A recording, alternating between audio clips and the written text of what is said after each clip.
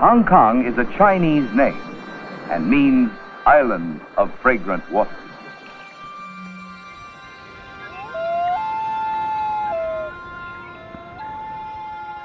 Hong Kong was really at the edge of the Qing Empire. It was a barren island with hardly a house appointed. It was a collection of a number of fishing villages, a little bit of farming, and also a place that pirates often use as a base for operations. It really wasn't a particularly valuable piece of real estate that concerned the government in Beijing all that much. Hundreds of thousands of protesters marched in Hong Kong Sunday. They were protesting a bill that would allow suspected criminals in the city to be sent to mainland China for trial. Mass demonstrations and unrest show no sign of abating more than 2 months after they were sparked by a controversial extradition bill. For the second Sunday in a row, enormous crowds are marching through central Hong Kong. In some cases, violently. It is being called one of the worst days of clashes here in months. A teenage boy was shot. He's still in hospital. The new government that shall soon replace you will avenge for every single atrocity you have committed against us. This means war. You're listening to Throughline from NPR, where we go back in time to understand the present. Hey, I'm Ramteen Arablouei. I'm Rand Abdel Fattah. And on this episode, Hong Kong. If you've been following the news in Hong Kong, you know that Asia's financial capital has had a really intense 6 months, with massive protests breaking out. The organizers claim they've brought millions of Hong Kongers to the streets. The protests are still going and are some of the most violent in Hong Kong's modern history. In response, the police are using tear gas, water cannons, rubber bullets, and a young protester was even shot by a police officer. All of this erupted over an extradition bill that was proposed earlier this year by the Hong Kong legislators. The bill would essentially allow Hong Kong to send people to the Chinese mainland to be tried for certain crimes, a major erosion of the unique autonomy Hong Kong has had for more than 20 years. This pushed a lot of people to the edge because they see this as the newest and perhaps boldest instance of China stepping on Hong Kong's toes. And it's complicated because Hong Kong is what's called semi-autonomous, meaning it has some degree of freedom and self-governance and isn't under China's complete rule. The state of Hong Kong's current and future autonomy is at the heart of these ongoing tensions with China, tensions that have been building for decades. So, how did we get here? How did these tensions begin? And what, after nearly 2 centuries, are Hong Kongers fighting for and against? In this episode, we'll look at the shared history between Hong Kong and China and one agreement that was supposed to seal the future for the global city.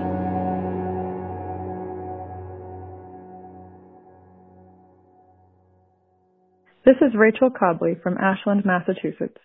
You're listening to Throughline from NPR. Support for this podcast and the following message come from ExxonMobil, the company that believes that carbon capture technologies are critical for lowering global CO2 emissions. And more scientists agree. As a leader in capturing emissions in its own operations, ExxonMobil is working on ways to make this technology more efficient and affordable for other industries as well. That's the unexpected energy of ExxonMobil. Find out more at EnergyFactor.com. Maddie Sofia here, host of Shortwave, a new daily science podcast from NPR. We'll bring you new discoveries, everyday mysteries, and the science behind the headlines, all in about 10 minutes every weekday. So you come away a little smarter, or at least you look that way, on Trivia Night. Listen and subscribe now to Shortwave from NPR.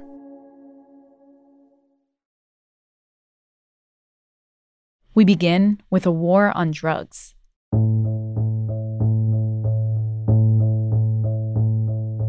It was the 18th century, and China was raking in profits from trading things around the world. Western powers like Great Britain weren't doing so well. So Britain decided that in order to compete with China, they needed to trade the Chinese something that would fly off the shelves. they got the idea of selling opium to China. And that then completely turned the trade balance in the opposite direction. Great for Britain, but it came at a cost for China. And there were efforts in China because opium is something that's addictive, and it got many people sick. And the courts decided that they had to do something about it. This is Victoria Tinbor Hui. She's a political scientist at the University of Notre Dame. I'm from Hong Kong. I grew up in Hong Kong. I did my undergrad in Hong Kong. So then I've been talking a lot about Hong Kong lately.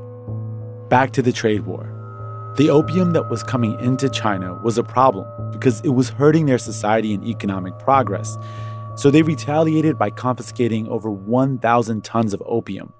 Britain was outraged and demanded that China pay for those drugs. And the ruling power at this time, the Qing Empire, refused. And then that triggered the First Opium War. And Britain invaded.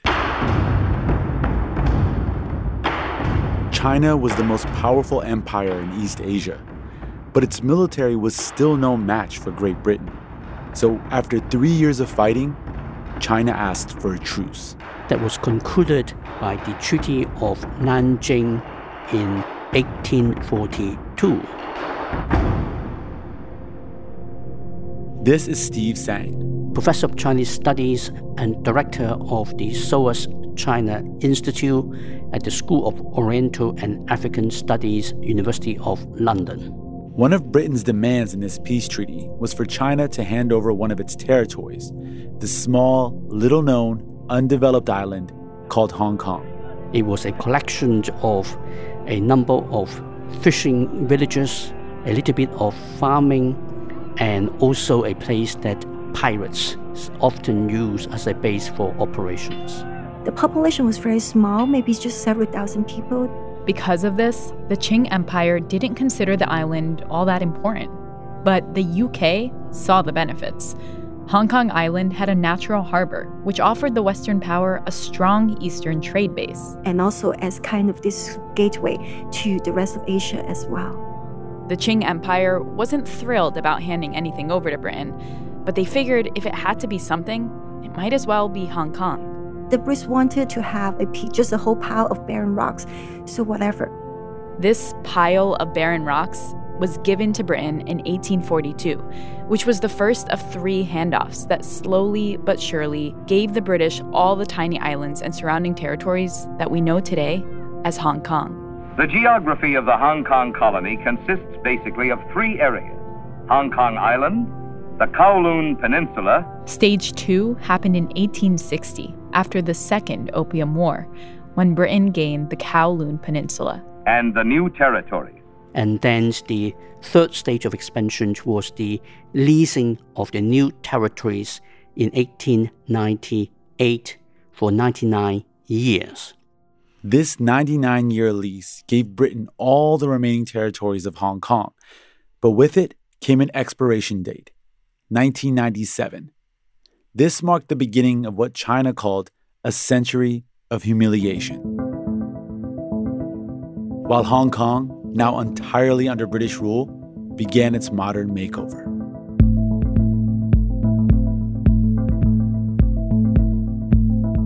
You started to see Hong Kong being transformed from a collection of fishing villages and a few farmhouses and the occasional pirates using Hong Kong as a base into a thriving town, and it developed into a city. A city that was sounding pretty good to folks in neighboring Chinese provinces who started moving in. Simply because it provided opportunity, it provided safety, because British law prevailed. And British law was far more open, fair, and just than how law was applied in China at the time. From the beginning, Hong Kong was a refuge from turmoil in mainland China. People were just essentially refugees coming from China into Hong Kong. And my parents themselves, they left China and walked into Hong Kong. Oh, they just crossed the border? Yeah, they crossed the border because at the time the borders were not very well patrolled. Many Chinese families have escaped in these fishing junks to Hong Kong. To raised the $45 passage money, they sold their lifelong possessions in China. Hong Kong was for quite a long time a borrowed place at a borrowed time. A borrowed place at a borrowed time. This was a saying in colonial Hong Kong that referred to the economically open society established under British control. People came from mainland China for refuge, but they also came to make money. All types of people, rich elites from Shanghai, working class people, rural farmers. Even if they knew it wouldn't last, they wanted to get in on this independent economy. But they still saw themselves as Chinese. A lot of those people who fled China, they still continue to see themselves as Chinese. So there wasn't a separate sense of identity among Hong Kong people. At least, not yet. When we come back, Chinese people in Hong Kong start to become Hong Kongers.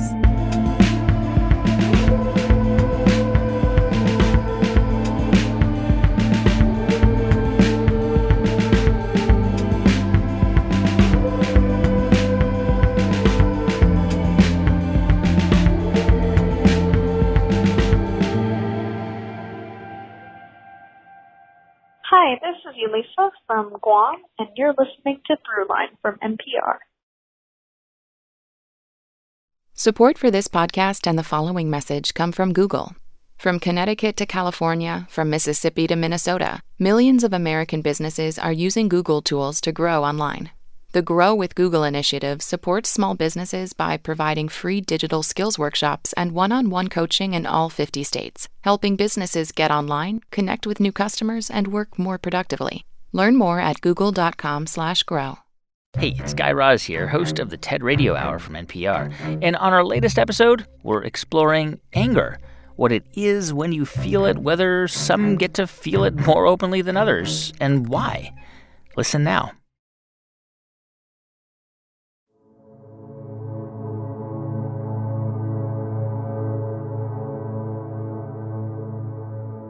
All right, so by the 1930s, there were nearly 1 million people living in Hong Kong. It was no longer the barren, rocky island filled with fishermen and pirates. Migrants continued crossing the border to get in on a flourishing economy. Then, in 1937, Japan invaded China, and thousands more refugees arrived. Hong Kong was only a safe place for a few short years, because in 1941, just hours after Pearl Harbor, Japan also attacked Hong Kong. Britain tried to defend their colony, but they lost. And Hong Kong was put under Japanese military control, which was very, very brutal. But the really important point here is that for the first time since the 19th century, the idea of the invincibility of the white man, and in particular the invincibility of the British Empire, was not only challenged, but indeed broken. The Japanese takeover during World War II challenged assumptions of white supremacy for the Chinese, which is important because even though Hong Kong offered certain freedoms and opportunities, Chinese folks were still treated as second-class citizens by the British. But when the war finally ended, the last of the major Japanese surrenders was signed in Hong Kong on September the 16th. Hong Kong was formally surrendered. The colony was British again. The idea that the European colonial empires could simply restore the status quo was not really very realistic. And this time, Britain realized that the Chinese were no longer going to tolerate second-class status. So when the British governor returned to power, he had to make changes to post-war Hong Kong, and he started to look at political reform. For the first time, the Chinese population had a voice. And therefore, a reason to feel that they are citizens of British Hong Kong and a commitment to the future of maintaining Hong Kong as a British colony. Gaining respect from Hong Kongers was crucial for Britain because China was suddenly making eyes at Hong Kong again and wanted it back. In the course of the Second World War, the leader of China, Chiang Kai-shek, asked for the first time for the British to return Hong Kong to Chinese sovereignty. So the British knew that. And so, as Hong Kong started to look a bit more democratic, China started to look a lot more communist. Maoist to be exact. On October 1st, 1949, Mao Zedong proclaims the birth of the People's Republic of China in the new communist capital of Peking. Our country will never again be an insulted nation, says Mao. We have stood up. When Chairman Mao and the Communist Party took over China in 1949, both sides immediately closed their borders, and the long trend of open migration between China and Hong Kong came to a screeching halt. So, for the first time after 1949, Hong Kong had a settled population, and this settled population will change, and they will develop a very strong, clear sense of identity as Hong Kong people by the 1960s. A natural cozy haven for junks and liners alike. But the approach to Kai Tak Airport is as spectacular as a hop across the Andes. And by the beginning of the 1970s, Hong Kong became a significant financial center. The runway juts 8,000 feet into the water, and every day Boeings bring in businessmen, engineers and economists keen to observe and join in the expansion of Asia's fastest growing economy.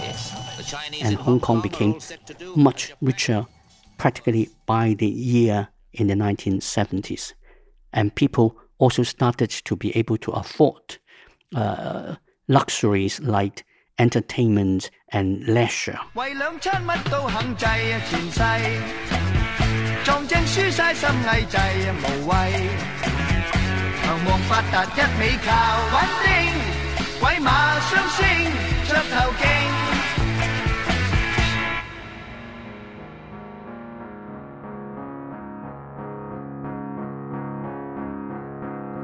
Between 1961 and 1981, Hong Kong achieved some of the highest sustained rates of economic growth in the world. And it looked it, with skyscrapers and resorts lining the once jagged harbor. Hong Kong had become the goose that laid golden eggs. But at the peak of its prosperity, the future of that fortune was re-entering murky waters. The 99-year lease was inching closer towards its expiration date.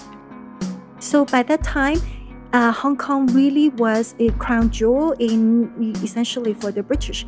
So there were these looming uncertainties. In order to hold on to a piece of the pie, Britain needed a game plan. When we come back, negotiations and an agreement that don't turn out as planned.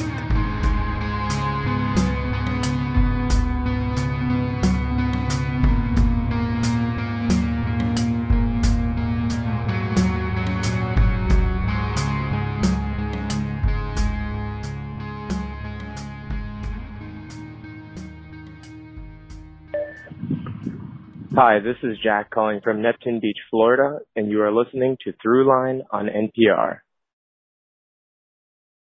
Support for NPR comes from Newman's Own Foundation, working to nourish the common good by donating all profits from Newman's Own food products to charitable organizations that seek to make the world a better place. More information is available at newmansownfoundation.org.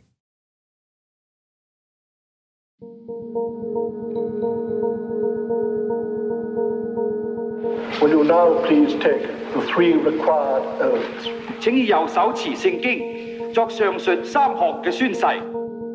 This is Sir Murray Maclehose being sworn in as Hong Kong's 25th governor in 1971. I, Crawford Murray Maclehose, do swear that I will be faithful and bear true allegiance to Her Majesty Queen Elizabeth II, her heirs and successors, according to law, so help me God. Murray Maclehose was Hong Kong's longest-serving governor, and over 10 years of his tenure, you could say he was well-liked. And he was able to build up a very strong relationship with the people. He was jokingly called by many people in Hong Kong as the Big Mac, because he was also physically a very big Scotsman. Big Mac was over 6 feet tall, and photos show him towering over the room, like a friendly giant. And Big Mac had a whole slew of nicknames, including Jock the Sock and Murray in a Hurry. Yes, I was in a hurry. And he was a character who wanted to be seen as a man of the people. Maclehose ditched the governor's uniform for short-sleeved, open-neck shirts. He passed on a governor's limo and chose to walk, literally walk, to meetings instead. He was the man who established the credibility of the colonial government as a government that would listen to people in Hong Kong and would look after people's interests in Hong Kong. So he was a bit of a progressive in his own mind. By the end of the 1970s, MacLehose was thinking ahead. While it was possible to wait until the very last minute, Britain chose to initiate talks in advance. But that was an enormous gamble. There were nearly 5 million people living in Hong Kong whose future was at stake. And the idea that you simply put the future of so many British nationals, even though they're not UK citizens, on a bit of a gamble would have been irresponsible. So they started negotiations. At first, the Chinese government was not particularly keen to engage in negotiations, but it didn't take very long for them to realize that it would be in their interest to negotiate. In 1979, Murray, in a hurry, went to Beijing to meet with the leader of the People's Republic of China, Deng Xiaoping. I was very excited. He is a very great man. And to meet him was a great excitement to me. The visit was really to test the waters and find out what China's intentions were with this looming 1997 expiration date. And one of the main concerns was real estate. Business leaders and developers began to worry about what would happen to their property leases if and when Hong Kong reverted back to Chinese sovereignty. MacLehose was worried this would sink property values. And this would be very bad for Hong Kong and incidentally for China because so much capital in Hong Kong was wrapped up in property. So in that meeting, he proposed that the British be able to continue to issue new property leases as a temporary solution to maintain confidence in the economy. But something got lost in translation. The Chinese government misunderstood what he said, to which Deng Xiaoping's response was quite simply that we will never negotiate about the lease. Deng Xiaoping thought that MacLehose was suggesting that they extend the 99-year lease, and slightly offended, he clapped back with a vow that China would fully recover Hong Kong. It's long been understood that it was Sir Murray who sprung the Hong Kong question on the Chinese leader, forcing Deng, many say, to reject anything that suggested a loss of Chinese sovereignty over the territory. So when MacLehose returned to Hong Kong, when he walked down the plane and was met by the Chief Secretary of Hong Kong, Sir Jack Cater, the first thing MacLehose told Jack Cater was that disaster. Disaster.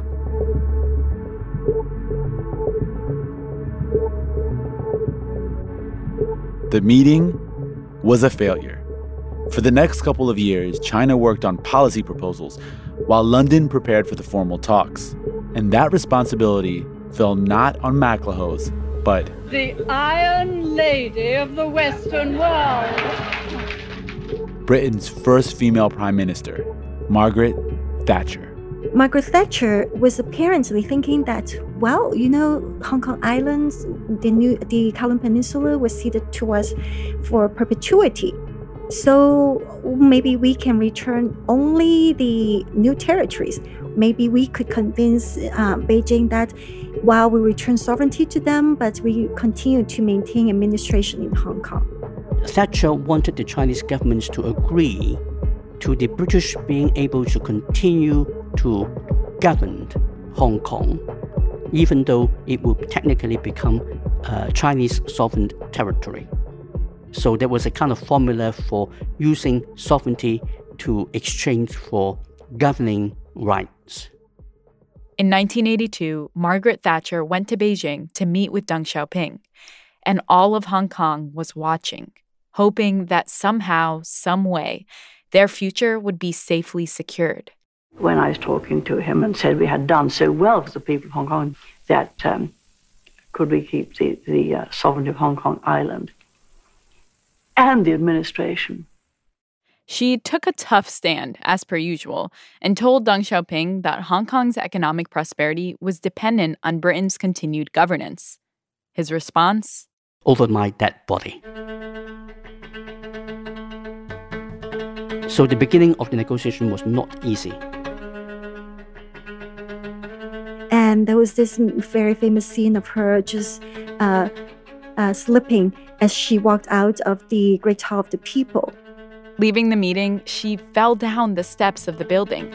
A rush of men in suits lifted her off the ground as she brushed herself off. And Hong Kong people just basically, our hearts sank. We watched this on TV news. Uh-oh, this is not going well. Oh, like it was an omen? Yeah, like an omen. During the various rounds of negotiations, after each round, there was always a standard answer. Well, this round of talks has been useful and constructive. People didn't know what was going on, and everyone was watching very nervously. What were they worried about? They worried that Beijing was just going to take back Hong Kong. When you have all these uncertainties, then people don't know what to do. Because there was nothing they could do. Throughout 2 years of talks, Hong Kongers never had an official seat at the negotiating table. So they were negotiating over Hong Kong people's future, but without any participation of Hong Kong people. People were expecting the worst. People were expecting that, China was going to take back Hong Kong and Hong Kong would become just like another Chinese city. China successfully strong-armed Margaret Thatcher and got her to drop the idea of a continued British administration in Hong Kong. The idea that they will allow Hong Kong to stay on beyond 1997 was simply something that the Communist Party and Deng Xiaoping would not contemplate. And they had the capacities to insist on that. And in 1984, an agreement was reached. The joint declaration on the future of Hong Kong, which we have just signed on behalf of our two governments, is a landmark in the life of the territory. Blinded by flashing cameras and surrounded by their respective entourages, Thatcher and the Premier of China sat side by side to sign the Sino-British Joint Declaration. I remember that I was in secondary school for the signing ceremony. The entire school just stopped all the classes. We were all shuffled to the different classrooms with these tiny TVs, and we were all watching it. People in Hong Kong, here we're talking about the general public, were not consulted until the agreement was reached and then the agreement was published. But do you think Britain would have negotiated much harder to provide protections for Hong Kong? We could not have negotiated any harder than we did. It was basically a take it or leave it kind of deal that people were being offered. And of course, people in Hong Kong take it. Britain acknowledges that when the lease runs out in 1997 on most of the territory, the whole of Hong Kong will revert to China. The Chinese government outlined what they called a one-country, two-system model. This meant that Hong Kong would be returned to China in 1997, but it could continue to operate in the exact same way it had over the past 100 years. It would enjoy the same freedoms and the rights to free speech, free press, and to a free market economy. These are fundamental freedoms, and they must continue. Hong Kong would come under China's control, and China agreed to let the region maintain some political and social autonomy. The policy was set for a 50-year period, starting in 1997 and going to 2047. After the agreement was signed, China went out of its way to reassure the people of Hong Kong. Don't worry, everything is going to be the same. Whatever you guys like about Hong Kong, whatever you value about Hong Kong, the rule of law, your freedoms to do all of those things, you make money, to do anything you like, everything is going to stay the same.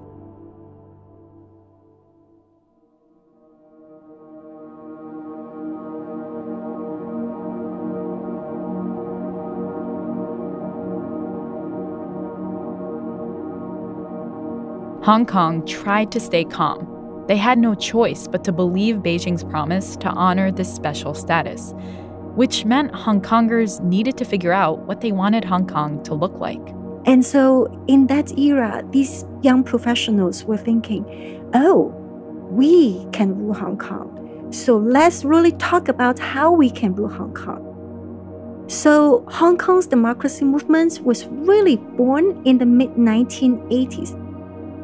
People were very optimistic. let's really map our future. Let's write our future. Let us press the Hong Kong government to actually begin democratic reforms so that we can be prepared to rule ourselves after 1997. A democratic spirit also got into the minds of some mainlanders. In just a few years after the ink dried on the Sino-British Joint Declaration, thousands of demonstrators blocked the streets with their bodies. The 1989 Tiananmen Square protests erupted. For a month straight, students gathered in Beijing and called for basic democratic reforms. That was the first time that something like that was being allowed to take place. And the people in Hong Kong saw this as a sign of hope. They thought, if the Beijing protests could result in political reforms in China, a move towards democratization, a change away from communist authoritarianism, then Hong Kong will have a much better future. Hong Kong people were all upholding this one prominent slogan: today's Tiananmen, tomorrow's Hong Kong.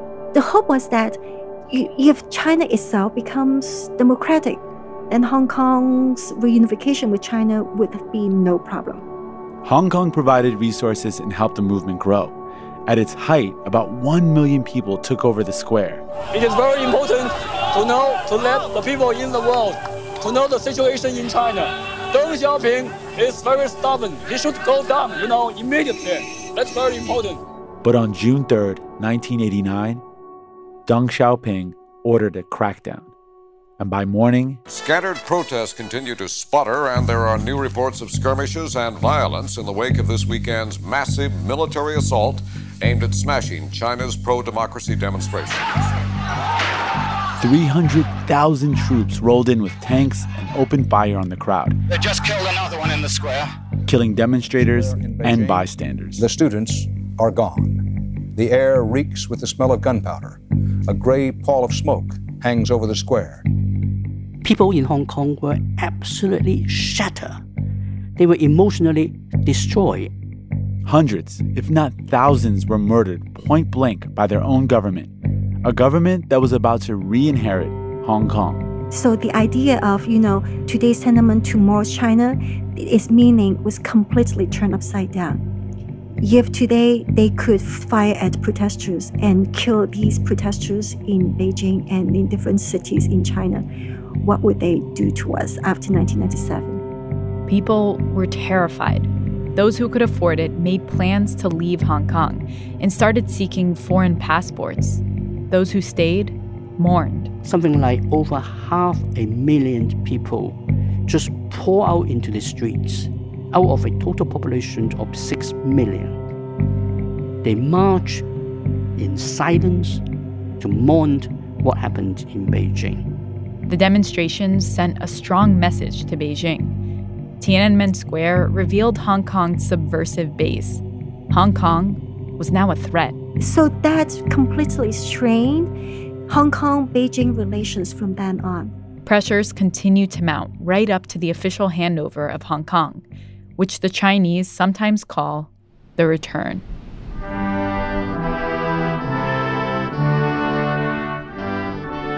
In the late evening of June 30th, 1997, the ceremonies began.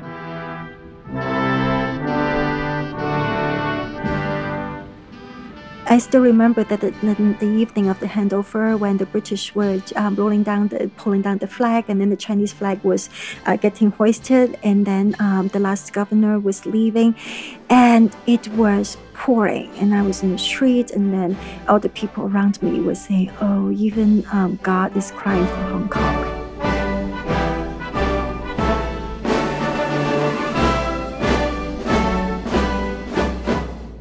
And then I went home and I watched CNN at midnight, and the screen changed from just Hong Kong to Hong Kong, China. And on July 1st, 1997, Hong Kong was officially handed back over to China. It was a very, very strange feeling.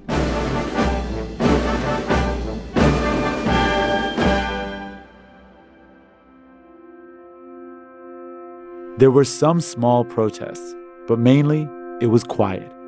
People in Hong Kong knew they had to accept their fate.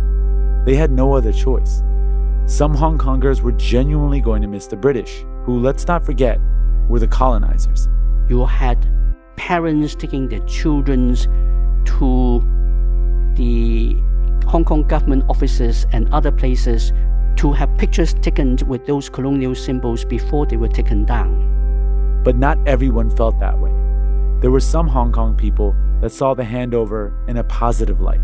You also at the same time have many in Hong Kong who feel that it's good for the colonial eras to end. We are proud Chinese again. We may be a very special kind of Chinese, but we are Chinese nonetheless. And the following day, the sun came out. It was all right again. China could have made Hong Kong's worst fears come true immediately. It could have gone back on its word and violated the agreement, imposed its own rules, squashed the free market and democratic aspirations. But that didn't happen. Not right away. So in Hong Kong, there's also this saying of how you can kill a frog in lukewarm water. They saw that Hong Kong's prosperity, Hong Kong's special status, was of value to China's economic development. And in the past several decades, Hong Kong has served that role very well. Deng Xiaoping was playing the long game. So Deng Xiaoping was a very smart person. He realized that it's much better to keep Hong Kong the way it was and to offer all these reassurances so that Hong Kong could then really serve his agenda to build up China's economy. But Beijing started appointing Chinese loyalists to various positions, slowly eroding Hong Kong's government. People in Hong Kong interpret one country, two systems as a guarantee that their way of life and their system would be protected for at least 50 years.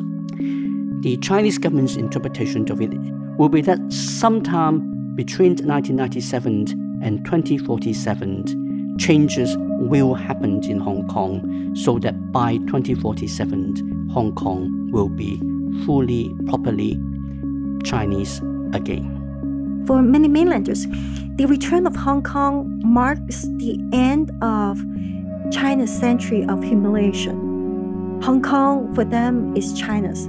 And Hong Kong should be returned to China. Hong Kong is a part of China.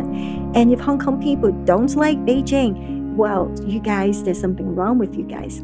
So most of the mainland Chinese, they really support Beijing's position on Hong Kong.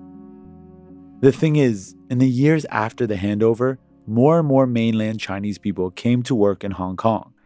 And the more that happened, the more Hong Kongers were like, wow, we are truly not the same.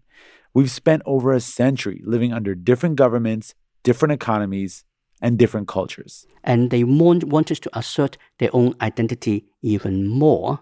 Which frustrated China to no end. And you also have the Chinese government and people in China increasingly feeling that all these Hong Kong people are kind of almost like spoiled children. He's always asking for more. They already get more than anybody else in China's got, and they keep on asking for more and more of their rights being protected. Still, China's infringement was relatively slow going. Until 2003.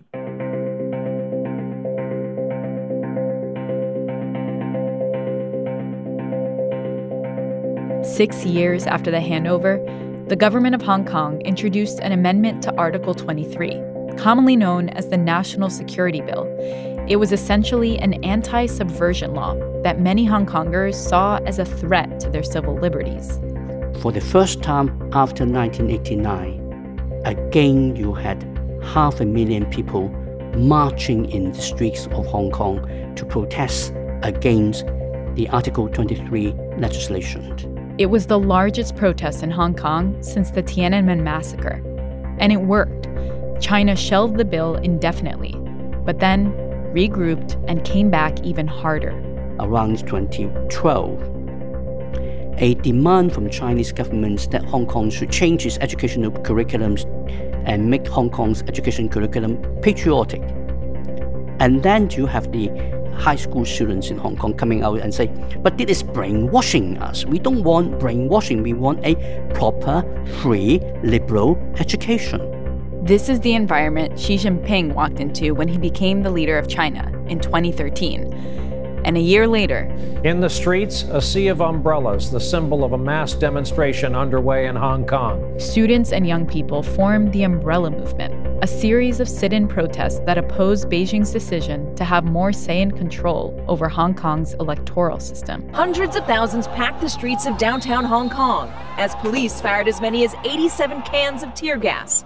Determined demonstrators shielding themselves with umbrellas and spawning the so-called Umbrella Revolution.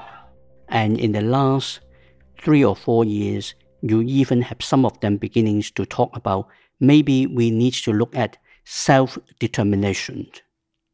Because Hong Kong, as a Chinese colony, will never be allowed to have democracy. And those words of self-determination and independence caught the ears of Beijing. Red light flash all across Beijing in the Chinese government. And they come up with an even harder approach. And that is the background to the events that erupted in Hong Kong in the summer of 2019. Which brings us back to the beginning of this episode and to the current protests that are still going strong and only escalating. Beijing has violated these promises and has been trying to really encroach into Hong Kong, controlling Hong Kong more and more, eroding its autonomy. So all of those have then really got Hong Kong's young people to feel that they have no future. That has really triggered this resistance from young people. And at the same time, we also want to understand that this trend has been increasing over time, and it didn't just fall from the sky. Now you are talking about a younger generation of people in Hong Kong who feel that they must now stand up and fight for the core values of Hong Kong. The kind of language they are using is that if we don't fight, we may not have a chance to fight for Hong Kong's core value any longer. So we will now make our last stand. We may all fall. But if we have to fall, at least we fall, having defended our values.